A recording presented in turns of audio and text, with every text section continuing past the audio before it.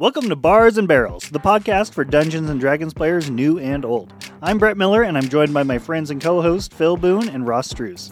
We'll be exploring the world of Dungeons & Dragons in each episode, sharing our experiences, offering tips and advice for those who play and run this classic game.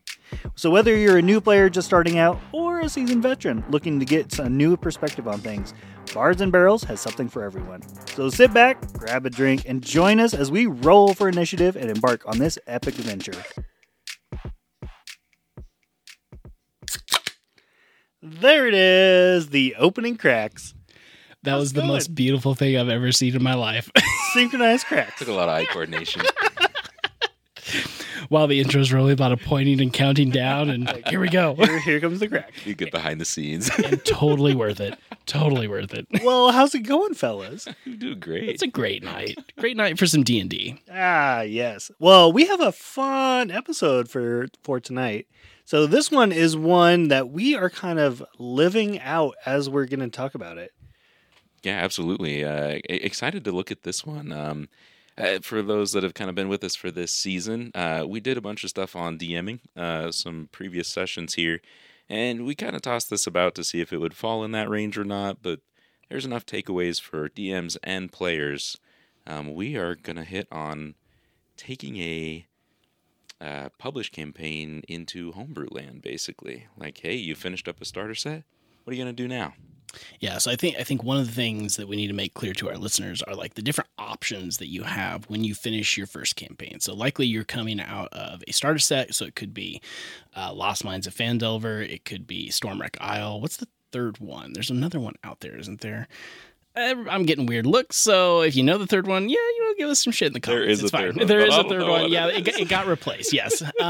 Google really quickly. But so while they're looking up, point being here that you can go from that into another published campaign. Now there's some options there too. You can completely start over with your group, create new characters, and then roll into a brand new campaign.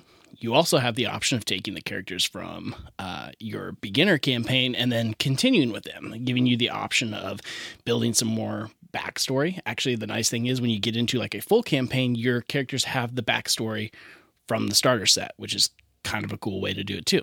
And then the third option, of course, is you roll into homebrew world and that's what we're going to talk about tonight a little bit. Yeah, and it doesn't necessarily have to be just right out of a starter set either. So, like, True. In the case of what we're getting ready to do, those of you that have listened to us know we finished up a Descent into Avernus campaign as a group. Oh gosh, 6 months ago, 8 months ago. It's been a while. It's been a while now. Our buddy Matt's been running another campaign for us. So in this kind of interim period, we've chosen to continue this campaign on. We want to see it through to level 20. So now it's time to go off script, right? We're out of the book. You completed that section. I think we're level 13, so we got to get from 13 to 20. And I think that's unusual for D&D groups to actually finish a written campaign. Like, a lot of groups trail off. But I think it's more approachable if you are finishing one of those early starter sets. Those you can probably finish in a couple sessions. Yeah, I would say so. Depending on how long you play, how often you play, that sort of thing. Yeah, I think they're designed that way, right? Most of the time they go through level 3 or level 5. Usually 5, so. Yeah. And luckily, when you're only level 3 to level 5, you haven't made that many major decisions. So it's fairly easy to start over, change your character, swap it out. You can do a lot of different things when you're only at those early levels. Yeah, and even kind of rolling out of a 13th level adventure onto something else too. One of the things that we've talked about in our group is, hey, since the world is changing, in essence, kind of with what we're doing, are there some choices I could make that may be different about my character? Can I maybe retcon a little of that to make it fit into this new homebrew arena that we're playing in, where that story is going? And obviously that's going to be a decision for your table. I'm going to allow it. So I'm interested to see. I know one of the characters in our campaign specifically had some ideas about maybe multi-classing. Well, and I think that adds a certain degree of comfort to your table, right? So it's like you've played through an entire campaign now. You've maybe taken a character, even though you have lots of levels to go, you maybe have taken them through a majority of the things that they can do, which I think is also why a lot of people trail off at this point, because now your level ups are a little bit fewer and farther between, but as you get them, they're more and more powerful. So that's the flip side of this. But point being, if you have a character like Matt in this instance where like he doesn't feel like his character can grow in certain aspects and you're allowing him to go back and maybe multi-class or something like that, that's really nice because then it continues the trend of playing the character you want to play, right? Yeah, I also think too it keeps you from being pigeonholed into maybe Avernus, Descent into Avernus is primarily set in the Nine Hells. So if you've been building this character that does really well when you're in the Nine Hells and all of a sudden you're just not there anymore, half of the stuff that you might have or have kind of built into just may not make sense. Right. So there's going to be some of that just has to change. But on the flip side of that, sometimes you have character features that will work better with a change of scenery. I think that Isaac would agree with you on that. My character as well. Yeah. Most of my stuff is fire damage based.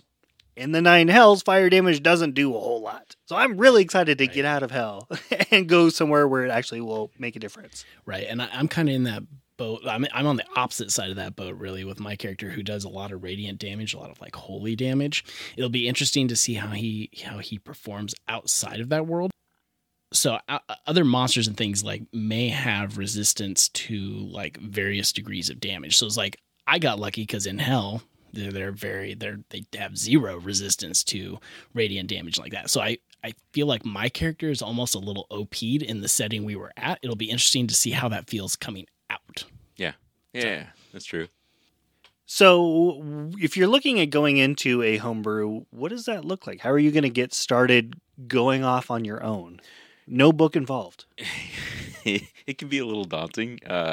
So full disclosure, right? I don't think anyone in our group has necessarily, we certainly have not ran a true homebrew, specifically as going to be the DM for this group. I definitely have not. I've not even played in a homebrew. So initially the idea of this seemed daunting, but we've been playing together as a group for a couple years now, with as long as it took us to get through these things. We've built a good party. We've spent lots of time developing these characters. It truly, as we've grown in this campaign, has become a group storytelling experience. So, Ross and I have spent some time kind of putting this world together. What is it going to look like? How is it going to change? And ideally, I have a few ideas of where it's going. I have maybe some endgame ideas too, but they're really just almost like post-it notes of like, hey, it'd be cool if this happened. I'm not sure how we're going to get there yet. But right. And I think some of that too is just layering in things like visions or dreams that you guys had in the initial campaign we did back in Avernus. I've tried to pull pieces out of that, things that did already happen in the campaign, to build out some of this homebrew piece. And I think one of the things that we've started doing just as our group as a whole is building out more of our characters, adding depth to their backgrounds, adding personal relationships, or what have they been doing in the in-between time between the finishing up of the previous campaign, heading into the new one. What are they doing? Who have they been interacting with? And having more of a breadth to the character heading into this expanded universe. Yeah, and it's going to work out really well since you guys have spent some time doing that. To kickstart this, what we're going to do is have individual sessions. So I'll meet with each player. We'll actually go through, what has transpired between when you got out of Avernus and saved Elturel to when, if, how you all get back together, because the world is dying. Okay, so I think at this point it makes a little sense to just explain to everybody our process a little bit, Phil. So one of the things very early, and we're talking like 8 months ago now, when we ended that last campaign. If you haven't listened to our review of Descent into Avernus, go listen to that. That's one of our early episodes. It's really good. You get a feel for our characters in there. But one of the things that happened at the end of that campaign was, there, without giving anything away like plot wise in that, if you haven't played it, although if you go listen to that, spoiler alert, but whatever. There was a line that Zariel told us after we had completed this, where it was you've made an enemy out of Asmodeus. And so the first thing that we really did was we asked everybody, hey, do you want to continue this story with the current players? And we all kind of agreed, yeah, there's a little bit of a cliffhanger. It doesn't feel like we really tied up all the loose ends because Phil did a great job of like laying some other threads in there as we were playing. And then from there, we went into total like creative mode. Mm-hmm. So it was like, okay, what are we going to do now? And where does this go? And how do we take that threat seriously? And I love your analogy of the Post-its, because that's exactly what I feel like you did. Was I sat there and just started throwing you all the ideas that were popping in my head, and I could just see you type. And then I'd say like 3 more things and type a little bit more. It was a lot of fun to do that. I had to compile notes because I had like notes written in this notebook. I had notes on my computer. I have notes on sticky notes don't even have added yet. Like, it really is. It's like I was like just strategic planning, like to take it back to work. But it's something like that. It's like, okay, what's the vision? And we kind of knew loosely what the end game might be, and then that we wanted to take the world and like hit it with a bat and knock the whole thing sideways. How can we completely like upend everything that has happened? And it's one of those things. It's kind of like when you're watching a movie and you have like the original and then you have the sequel. And it's like, how do you make a sequel when the original was a lot of fun and it was so good? And that's where we struggled a little bit, because there were threads even into some like written campaigns that we considered. Like, we could have easily have gone into like Tyranny of Dragons or something like that, because it set it up very well to do that. But we decided that with the other pieces you had laid, that it didn't quite make sense to do that. So Phil, with all of these open-ended questions of where you could go, what you want to do, what are some of the resources that you've used to kind of hone in on how we're going to follow out into the great unknown? Yeah, that's a good question, Brett. So the Dungeon Master's Guide actually has some information in the beginning of it about, it's truthfully kind of about world building, but there are some pieces or some components in there that were helpful in determining where to go. One of my favorite resources that I actually just got recently is the Game Master's Book of Astonishing Random Tables. I used it just for some kind of specifics within the campaign, but if you're truthfully looking to maybe not even continue a campaign, but really world build, I would highly recommend it. It's got all sorts of tables to build like a pantheon if you need it. We dipped a little bit out of the standard Wizards of the Coast D&D-esque books and looked into a little bit of stuff from Midgard, a Midgard setting. That is by Kobold Press or Free League Publishing. It's by Kobold Press. Yep. So repurposed some stuff from there too to kind of bring it into this campaign. So there is a lot of material out there that's available. A lot of it has come from just discussions too that I've had with different people in the group too. Without giving too much away about some things that I know about the world that you're creating here, one of the things we ran into was we were looking at pantheons of gods, and we wanted to throw some curveballs there. And one of the things that we felt like when we went back and we looked in the player's handbook and we looked in the Dungeon Master's Guide, like we were trying to make some one-to-one comparisons of how we wanted to match some things up, and it didn't quite work. We made it work with what we had at the moment, but that's like when that Midgard world book came in, because it gave us we went beyond Wizards of the Coast. We went and got some other published books and went, now here's some options that make a lot more sense based on what we're trying to do. And so I think one of the suggestions I would totally say, if you're world building, do not limit yourself to sticking to Wizards of the Coast. Like, feel free to pull from anywhere and everywhere you can to build your world. And luckily for us, we had a baseline to start off of. We all had played in the material plane, in Faerun. So all of our characters have a baseline background of the existing normal, quote-unquote, normal D&D pantheon of gods, of locations on the material plane. They know where Baldur's Gate is, those types of things. And other controversial tool that I use is AI. So Yes. sometimes you just need help connecting the dots, and I'm like, hey, this is my idea. This is where we ended.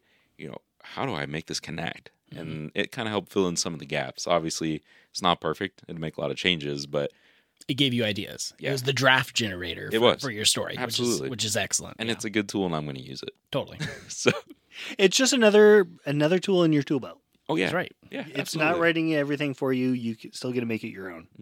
I did. And if I didn't like it, or I'm just like, nah, give me more details about that, right? Like, this doesn't make sense. And it helped me iron out some good ideas. Nice. So the cool thing is because of how they've done like some of the learning with AI, like when you ask it questions, it already knows like some of the base D&D things without you having to like prompt it to know that. So it's kind of creepy sometimes. It's like you ask a question, it's like, oh, you actually know that. And since I'm working on D&D stuff, I'm most definitely using Bard because you just asked it. Oh, I didn't even think about that. That's excellent. So with going off on our own, we've also talked a lot about different ways to switch up what we're doing. Possibly having different DMs step in for little one-off side quests. Yeah, so I think Ross touched on this briefly earlier. Like, as much as I love DMing, sometimes I just want to play too, or do something else. So one of the things we've tossed around, and we're going to see if it flops or not, but we're going to have multiple people DM this campaign. Now, I will know the full-ish extent of the story, or at least I have all the post-it notes. But ideally, the goal is to have individual people run like side quests that still impact the campaign. So we'll actually end up having people roll multiple characters. This also creates like an opportunity maybe to bring in guests into our campaign as well. Some friends maybe that want to play with us but can't commit to an entire campaign. And then in essence, we'll use those characters. They'll go off on a side quest. Someone else will DM the whole side quest, and then whatever that comes back as will play into the overall campaign. A little bit of this was inspired by the gentleman up in Canada who's been running his 40-year campaign and how he's been the DM for the entire length of that, which is outstanding, and how he manages that is unbelievable because he has like dozens of people in that campaign that he tries to manage. I don't want to see what his like Google Drive looks like because character lineages and everything. Oh my God, that would be insane. But point is, like when we were very inspired when we heard that story about him, but we were also like Phil said, we want to play, and like some of us also want to take a turn DMing. Yeah. So it's a cool way, like you said, to mix people in because we have some other people that like we talk to about these things all the flipping time too, and it's like it's a way that where if we want to work them in, we can work them in. It's a way for us to play different characters within this overall campaign, and it's a way to get other DMs and even just players within the campaign, give them an opportunity to DM as well. And I think one of the exciting things about going off on our own is if something doesn't work out, we can change it. Like there's not a hard rule of where we have to go to. That's one of the things I'm most excited about because I feel like one of the things that I always fell into is I felt like when we were going through a specific section, like I needed to know the description. Like if the book had a description, I needed to know it, or what happens if this person's out and I got to substitute it in. I have very little as far as hard details like that prepared for this because I just don't want to be married to that. I've always found those like detailed descriptions to be hard to use without just reading them off. And then it's not my voice. It disrupts the flow. Yeah. Right. That's the problem that I have. And I think one of the things that, at least when I DM, that's hard for me sometimes is like, I want to be super creative. And I'm very jealous of you starting this out. And I'm so happy you let me help you build this because it's like, that's something I love to do is like just wing it. Like you walk into a town and then I'm just building as we go kind of thing. It's hard when you play a structured pre-written campaign because even though you don't want to railroad your players, you still sometimes railroad your players. Like you're putting people in their path that gets them from point A to point B. Whereas point A and point B, but the distance between those could be a lot farther away now, and you just kind of wing it. Oh, yeah. As long as I keep you on the general path, go for it. And I'm very jealous of that. Yeah, so Ross's creativity has been apparent through what we've been working on. So one of the things when we got together was, as we were brainstorming ideas, is he actually had his player character in character, write letters to the other characters in the campaign. So that was something that we didn't even plan on. That was like at the end of the day, we had like, I don't know. I asked you if you needed to go and we had like 45 minutes. I'm like, wait, what if we did this? And it just so happened there were a couple Christmas presents that came into play. I was like, oh, my wife just got this and let me go get this. And this will be really cool. And the only thing never mind. I'm not going to go that deep, but, it's just those like little things. And then we haven't really done anything with like props to other players yet. That was kind of the first foray into that, but the best part is that then you started getting responses. Yes. So Brett's player character has written a letter back, Yes. and I've heard that there are other letters in the mix that haven't been published yet or delivered. It's a fun, like, in between the campaign, like, getting everybody geared back up to restart this campaign. And you know the best part of it? I know what they mean, what the letters mean that I sent, and I know Phil obviously knows what they mean. And then like your replies just make me smile because of parts you're on track and parts you're off track, and this is what would really happen because that type of communication is not perfect. So there would be different interpretations, and it's amazing, and that's part of story building. It's great. Yeah. It was so Matt's character got his letter and something happened, but only he knows at this point. So like there's that like fun storytelling aspect of it too. Ross is over here like, I don't know what's going on. He does it. That's the best part. I love it. I know. So like that's what this allows us to do. And it is going to be, I feel like it's just going to be a very different experience than what we had when we were playing in the published works. Oh, it's going to be amazing. I expect our Discord channel to probably have a lot more action. Oh yeah. So. The hilarious thing through this is like seeing the communication between us as we're doing this side story building is one of the things when you and I wrote those, like there were runes involved. I'll say that. And it's like people are focusing and translating those, which is what we wanted. But there are other pieces within that I hope they hear this because to see if they remember what the other pieces mean. Because I don't think anybody's mentioned that yet. Oh, geez. Got to go back and look at it. So we're very excited to get back into our main campaign that we've been running for the past, 3 years now? 4 years? Something like that. It's been a while. Yeah, it's probably close to 3 years. I mean, the guy in Canada's got us beat by like 37 years. Yeah. Well, he's probably at 43 now. Oh, so, geez. Whatever. We've got a ways to go. But we are not experts on setting up our own homebrew by any means. So if you have any thoughts, tips, tricks, please share them. We would love to hear them. Drop us a comment on Facebook. Send us a post on Instagram. Let us know. We would love to hear them. So yes, absolutely. Please give us ideas because that's going to help us kind of flesh things out, and we're always willing to see and listen, read other opinions and things like that. I think another important note to have here is we are planning on recording this campaign for everybody to listen to. We're not going to drop it as we play it. It'll be down the road a little bit, but I think if you want one little exciting nugget, the title of this campaign is Ragnarok, Fall of the Gods. This is something that Phil and I came up with. So get excited about that. It's going to come. When we do get to that point, we'll probably do like a one-on-one with Phil so he can explain a little bit more before we get into it and things like that. But get excited. Be prepared for that down the road. Alrighty, that is going to do it for this episode of Bards and Barrels. You can listen to past episodes of the show anywhere podcasts can be found. And hey, you want to stay in the loop and not miss the latest from us? Head on over to Facebook or Instagram and give us a like and follow. We'll see you soon.